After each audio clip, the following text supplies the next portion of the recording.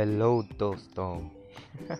कैसे हैं आप लोग भाई? सब लोग सही हैं? तो पिछला वाला एपिसोड थोड़ा सा लेट हो गया था। I am sorry. लेट क्या हो गया था, मतलब नहीं डाला था।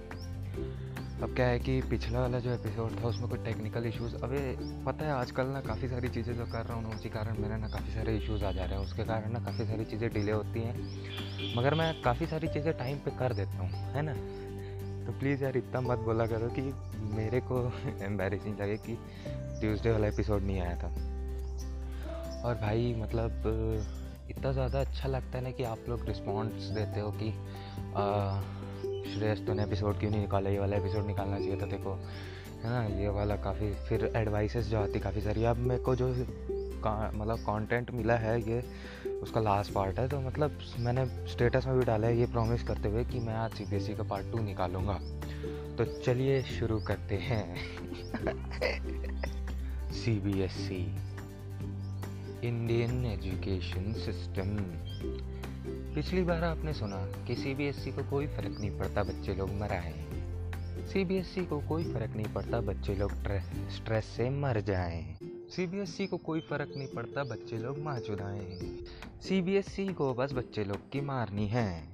भाई CBSE जो चीज़ है ना सबसे बेकार है, पता है। पूरे वर्ल्ड का सबसे वर्स्ट एजुकेशन सिस्टम बोला जा सकता है, because they doesn't provide anything.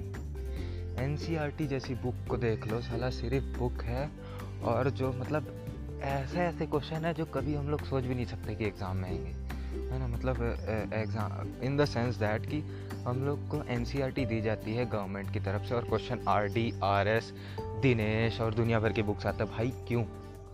तुम लोग उन लोग की मार्केटिंग कर रहे हो क्या? RD शर्मा तुम्हारे बाप का मतलब तुम्हारा ससुर लगता है कि तुम्हारा दामाद लगता है कि भाई RD शर्मा की बुक के क्वेश्चन देंगे, RS अग्रवाल के बुक के क्वेश्चन देंगे? सालो क्या ही बोलूँ।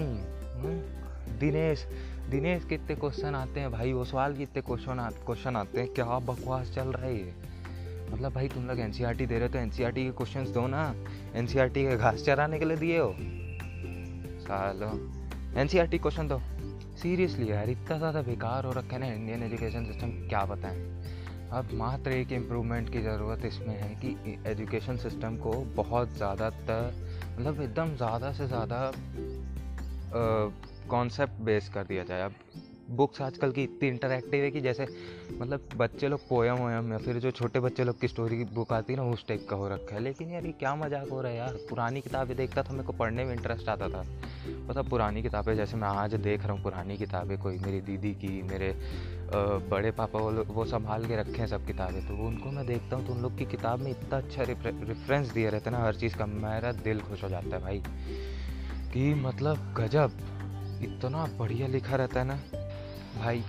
कुछ तो करो यार CBSE वालों, भाई तुम लोग इस एपिसोड को इतना शेयर करो कि CBSE वालों को पता चल जाए what does a student feel. एक स्टूडेंट को क्या लगता है जब एग्ज़ाम्स आते हैं। भाई वो NCERT खोलना कोशिश करता है, क्वेश्चन सारे RD RS दिनेश और सवाल।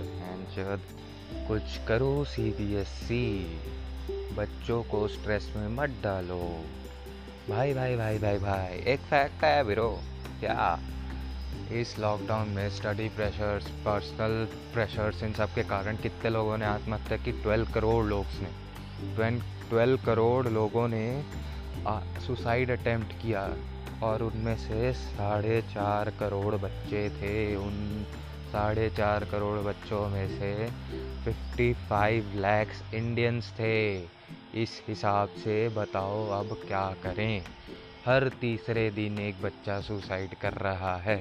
तो ये एपिसोड आप बहुत आगे फैलाएं और इसे बहुत ज़्यादा से ज़्यादा शेयर करें ताकि CBSE को पता चल जाए भाई हम लोग को क्या फील हो रहा है। ठीक है, that is it for today guys. आज के लिए इतना काफ़ी है। हम अब नेक्स्ट एपिसोड मिलेंगे, और नेक्स्ट एपिसोड में मैं बताने वाला हूँ what is the reason behind their suicides, because I have done a deep research in it. मैंने बहुत ज़्यादा रिसर्च करी इसके ऊपर, ताकि मैं आपको अच्छी तरीके से समझा सकूँ कि भाई क्या मजबूरी हो जाती है कि एक बंदा सुसाइड करता है ना।